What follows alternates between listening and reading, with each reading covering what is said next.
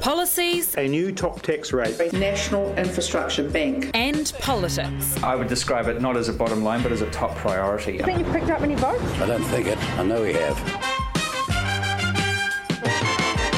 Welcome to One News Inside Parliament. It's a weekly catch-up about the political stories we've been covering on One News as we head towards the October election. And it feels like finally we are actually in campaign mode yet again. But this is campaign 2.0, I guess, and we're back into the swing of things. So 2.0, baby. Let's go. Let's start off with our pits and our peaks. Let's start positive this week. And just also worth noting that Benedict Collins is out on the road at the moment with Judith Collins, so he can't be with us in person, but I'm sure he'll chip in a bit later on. So positives. Yeah, the positives is that we are back into campaign mode, and I just got back into Wellington last night, having been with Jacinda Ardern earlier this week. We went to Tauranga and also Rotorua, some big policy announcements there, and it was just really good to sort of get out and about in the provinces, out in the towns and cities, and sort of get a feel for where the public thinking is at and public excitement or lack thereof, if you like, when it comes to the election. So it was really cool to get out and about and get amongst it. And my pick this week, we've been doing a bit of prep for the big debates that are coming up. We've got the First Leaders debate that's hosted by John Campbell. We've got a youth debate as well that Jack Tame is doing. I'm doing the multi-party debate a couple of weeks out from the election, and then I'm doing the final leaders debate a few days before the election. So those are now just a few days and few weeks away, and that's beginning to feel really exciting. And it's just the chance to see those leaders go head to head, see their chemistry, hear their sales pitch for your vote, and also in that multi-leaders debate, kind of see the chemistry and see the energy between them. Perhaps might be a little bit of a free-for-all, but I think you'll get to see them interact as well, and for political junkies and nerds like us, it's pretty exciting. I'm really looking forward to those debates, actually, and just to see the kind of style that Jacinda Ardern and Judith Collins brings to that debate and how they interact with each other, whether they'll be respectful and quite straight about it, or whether we might see a few digs and just where it'll go. It'll be interesting. And the way that they approach things is both very authentic to them, but are both very contrasting styles. So it'll be really interesting to see whose style kind of becomes more dominant in it, and what they kind of, how they interact, and what kind of language and body language and all of that kind of stuff. And that's the beauty of television. You get to see all of that. So such fun for all of us. Yes, absolutely. I guess with the negatives, one of the things that, one of the challenges, and I guess this gives you an insight into behind the scenes. So at the moment, logistically, we're sitting down and trying to figure out where all the leaders are in the country, and we're obviously with them wherever they are. So for us, that means a lot of behind the scenes organisation of travel and accommodation, etc. At the moment, because of COVID, the flights are such a nightmare, and I think that's been one of the things that has been a real challenge, is trying to get places and do things. And for anyone who is catching the odd flight at the moment, you'll realise this, it's just limited flight numbers, and I think that's made campaigning like no other. Usually what happens is we go and we try and get there before the MP or on the same flight as them, but at the moment what's happening is it's just so hard to get to places. So we're either having to use our crews and reporters there and send stuff back, or having to go the night before. So there's a little bit of an insight into our world the last week or so. Yes, yesterday returning from Tauranga, supposed to be heading to Auckland and then catching another flight to Wellington. Our Tauranga flight was delayed by an hour and a half. It made us miss our Auckland to Wellington flight, but luckily we were able to stay in Auckland for the day and work from there and then fly out last night. So all of those things, the logistics is a little bit tricky at the moment, but it's good to be back out on the campaign. And also we had Katie Bradford down south with Winston Peters this week, and the New Zealand First Back Your Future bus, and so it was interesting also just to keep an eye on what they're up to down there. Yeah, and I think him on the campaign trail, he just loves it. He kind of comes alive a little bit. and you see a little bit of the old Winston Peters sparkle that you don't see every day that you're in this place, but I feel like you do when he's out and about. Maybe it's something to do with that bus. Yeah, and one thing I will say actually is that, being out and about this week, you really do appreciate that people really enjoy seeing politicians out and about. I mean, they love to sort of go up and get the amount of selfies that I saw this week, just mind-boggling, and but people love it. And then we heard when Winston Peters was down south, a young guy just saying, "Oh, look, really cool to see a New Zealand politician in a small town like Mosgiel," and so that's what they're up to, why it counts, getting out there, engaging with people. So and it should be good. There's a lot to be said for getting out there on social media and things like that, but there's never more than a handshake or not in this current climate, but an elbow join to say, hey, look, I'd like your vote. Can I please have it? Eye contact, all of that kind of stuff. So it's good. Benedict Collins can't be here in person, but I'm sure he'll have some things that he wants to chat about. So out in Palmerston North, here's what Benedict Collins had to say. Following Judith Collins across the North Island. Started off up in Napier this week. Pretty interesting methamphetamine announcement there by National. Trying to help people. Remember, of course, this is the party that really ripped up hysteria around meth when they were in government. So yeah, pretty interesting change of tack there.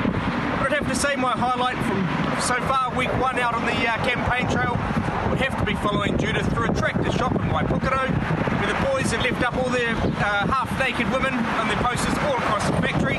Not ideal when you've got the leader of the opposition, or the National Party leader, Judith Collins, coming to town.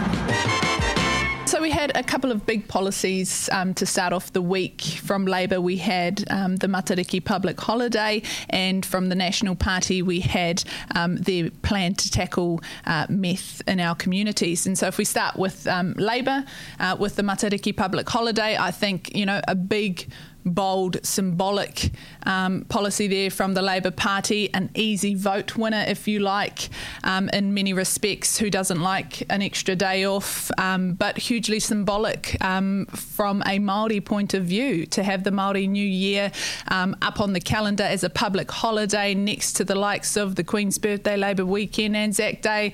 I mean, the Prime Minister said it's about time, and I think at least many Māori will agree with it. So a popular policy decision there.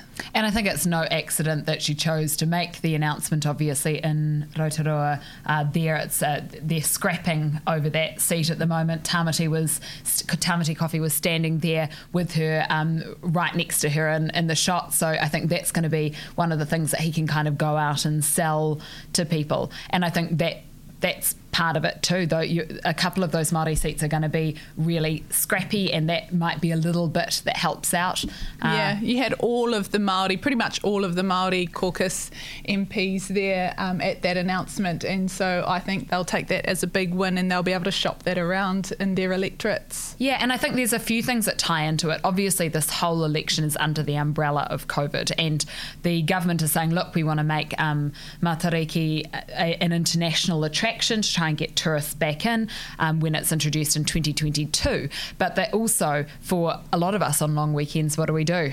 You might pack up and go and visit family, or you might decide, we're going to go for a little mini holiday. And I think long weekends encourage families to get out and do that. So even in 2022, the tourism market, that's going to be a little boost as well. The people who won't be happy with it are, of course, the business owners that have to pay extra for the extra day off. But if you're in the hospitality industry or the tourism industry, what you're getting in is going to weigh up with that. I have to say, personally, it would be quite nice just to have an extra day. And it's in that zone when there's no public holidays. We have that kind of the dark months of winter we've got Queen's Birthday in June, and then it's a while until Labour Day. So I just think it's very well chosen for lots of reasons. Yeah, and we did hear from a number of tourist providers who were in Rotorua, and they said again that 3-day weekend just brings in so much extra cash for them in terms of people getting out and about and travelling around the country. So I think from that perspective, it sort of balances out the narrative or the debate in that sort of business industry, the business sector, when you have, sectors like tourism sort of supporting it, because we know through COVID-19 the tourism and hospitality sectors have been the ones to really be brought to their knees on this. So to have them backing it is big. The other thing, of course, is that like I said, it does well for Labour in that Māori vote, because they do have a strong Māori voter base. They hold all 7 of the Māori electorate seats, and so to bring this out is pretty much shoring up that support base and shoring up perhaps those 7 Māori seats. The Māori Party would have been nervous when they saw that policy come out, because that is just a big tick for the Labour Party. And if you look back, obviously there is still a lot of sort of voters out there, Māori voters, who are still, remembering the foreshore and seabed. That damaged the Labour Party quite a bit, and every time you bring up the Labour Party with Māori voters, the issue of the foreshore and seabed always gets dredged up. But over this term, what we've seen is the Labour Party bring in the teaching of New Zealand histories in schools, the Labour Party recognising a national day of remembrance for the New Zealand land wars, and so you add on a Matariki public holiday to that. 3 ticks, that's a solid sort of record that Labour's Māori MPs can point to when they're shopping around trying to get those votes this election. Let's flick now to Nationals policy. So meth was their one that they come out with on the Monday that kind of frames the rest of the week. And there are a few details with that. So those 13 new detox beds to try and help people recover, and $50 million pumped into that. What was your take on that? I think what we saw was a very measured policy from the National Party, because we have, I covered off their sort of gang policy a few weeks back in Taupō from memory, and there were a lot of strong words there in terms of sort of tackling the gang issues, but we didn't really see that, even though meth can be linked back to gangs, can be linked back to all sectors of society. And I think that is the point where Judith Collins struck the right note, is that she was clear that meth impacts every job, every family, whether directly or indirectly you sort of know someone who's getting caught up in that. And so I think they took a very measured approach in terms of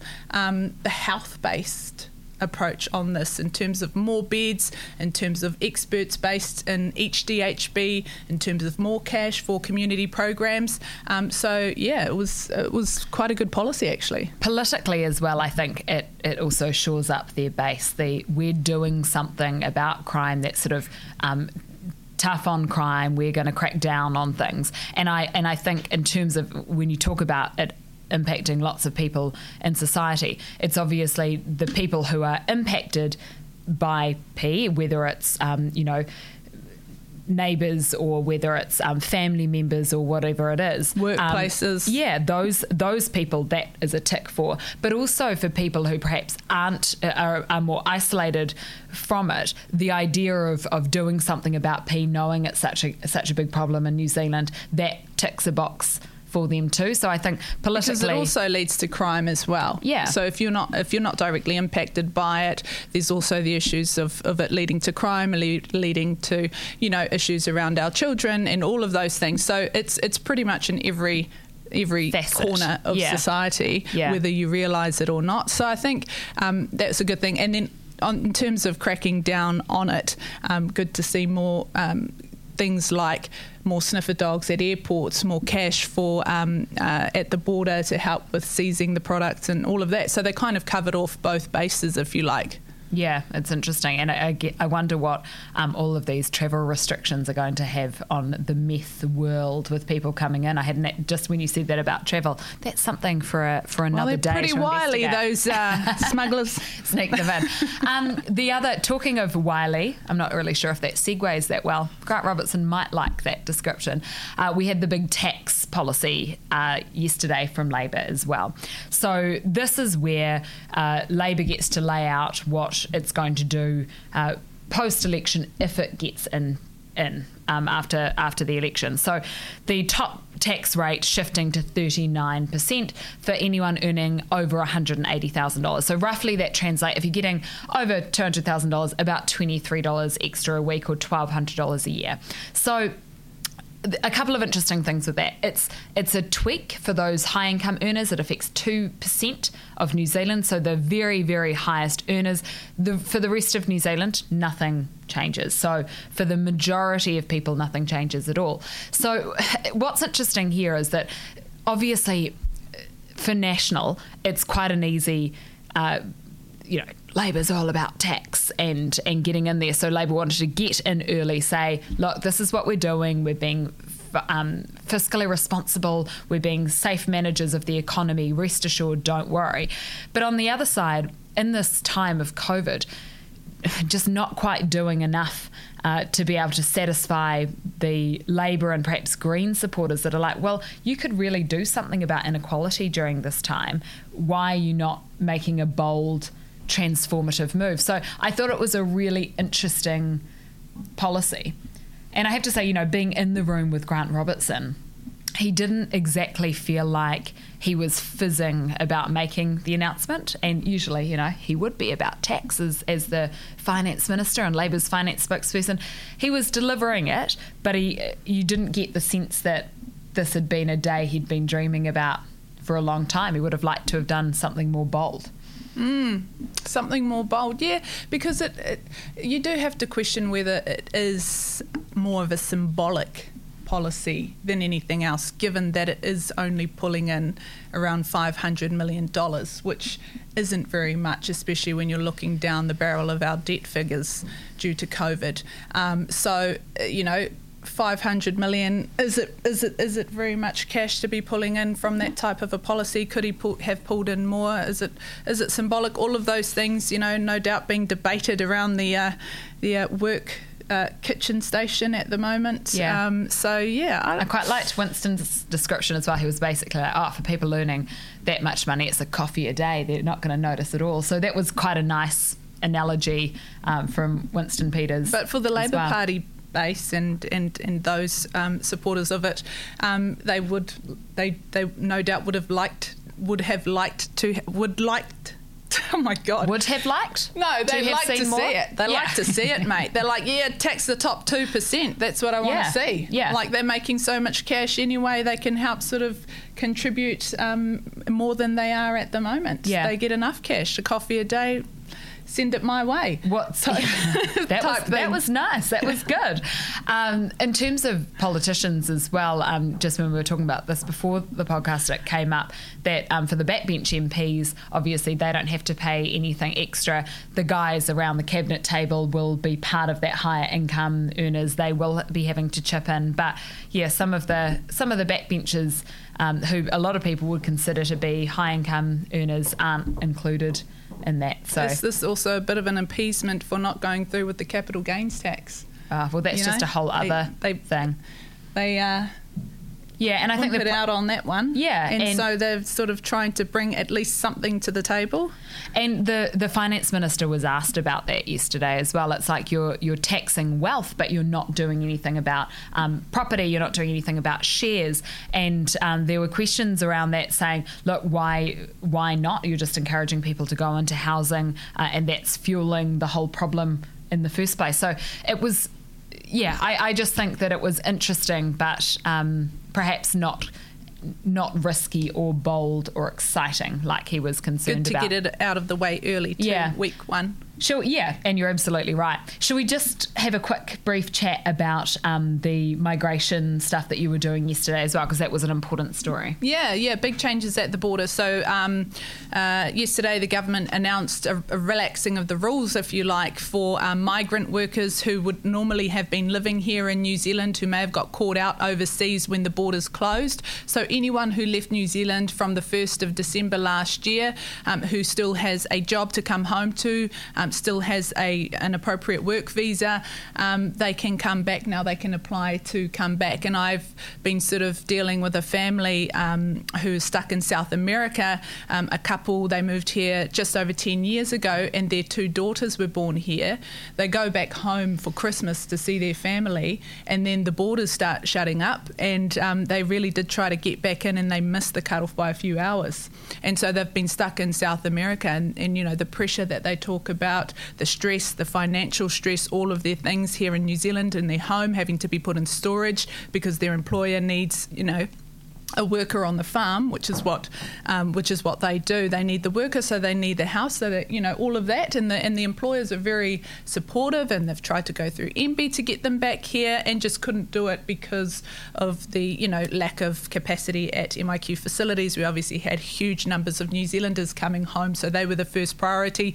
But now that we have got capacity up to a level which allows more people to come back in our borders, we are seeing that sort of widening of the net. And I think many migrant workers, a lot of whom we rely on here in New Zealand, will be happy to hear it. Yeah, and I think it's just one of the issues that's having to be ironed out with this huge thing that's going on at the moment, and perhaps could have been done a bit quicker, but at least now it is being dealt with and is being addressed, and that's, for that particular family especially, really welcome relief. Yeah, and also changes for partners of New Zealand citizens and residents. So they'll be allowed to come back through the border now, anyone from Australia and 61 other countries. I interviewed someone yesterday that I'd also done a story on previously. Her fiancé is in the US, and I interviewed her yesterday. I rang her up and said, hey, look, these changes are coming in, and she's like, oh, mate, we've already got travel plans to meet in the UK next week because we just can't bear to be apart for too much longer. So she's flying to the UK. Her fiancé is flying from the US to the UK because she can't fly into the US, because under the current rules, your partner can come in if you're with them. So they're going to fly over there, do quarantine, and then apply for visas to be able to travel back into New Zealand. So it's just that kind of huge rigmarole, that stress for Kiwis and their partners overseas. So some good changes there, but important to note that it doesn't include India. And when I first did some stories on, people, caught up at the border and things, I got inundated with emails from Indians living here in New Zealand, or New Zealand Indians, and wanting their partners or their, fiancés or to come in to the borders. And so that's not included in the countries that are listed in yesterday's exemptions, and also you have to have lived with your partner for a year, and that doesn't do anything to help the Indian community who have a lot of arranged marriages, so wouldn't have had that time together. So still some things there to iron out, interesting things, and also just things that impact people and their families and their futures. You want to start a future with your husband, and you can't do that because of COVID restrictions. So still plenty of issues there to be ironed out at the border, but some good progress, I think, yesterday. Cool. Well, that's a nice place to end it on, a little bit of good news for us. So that was One News Inside Parliament, our weekly catch-up about the political stories we're covering as we head towards the general election. We're on Instagram, Twitter and on Facebook. It's available around this time each week on One News Online, and check us out on your favourite podcasting app. We'll see you next week.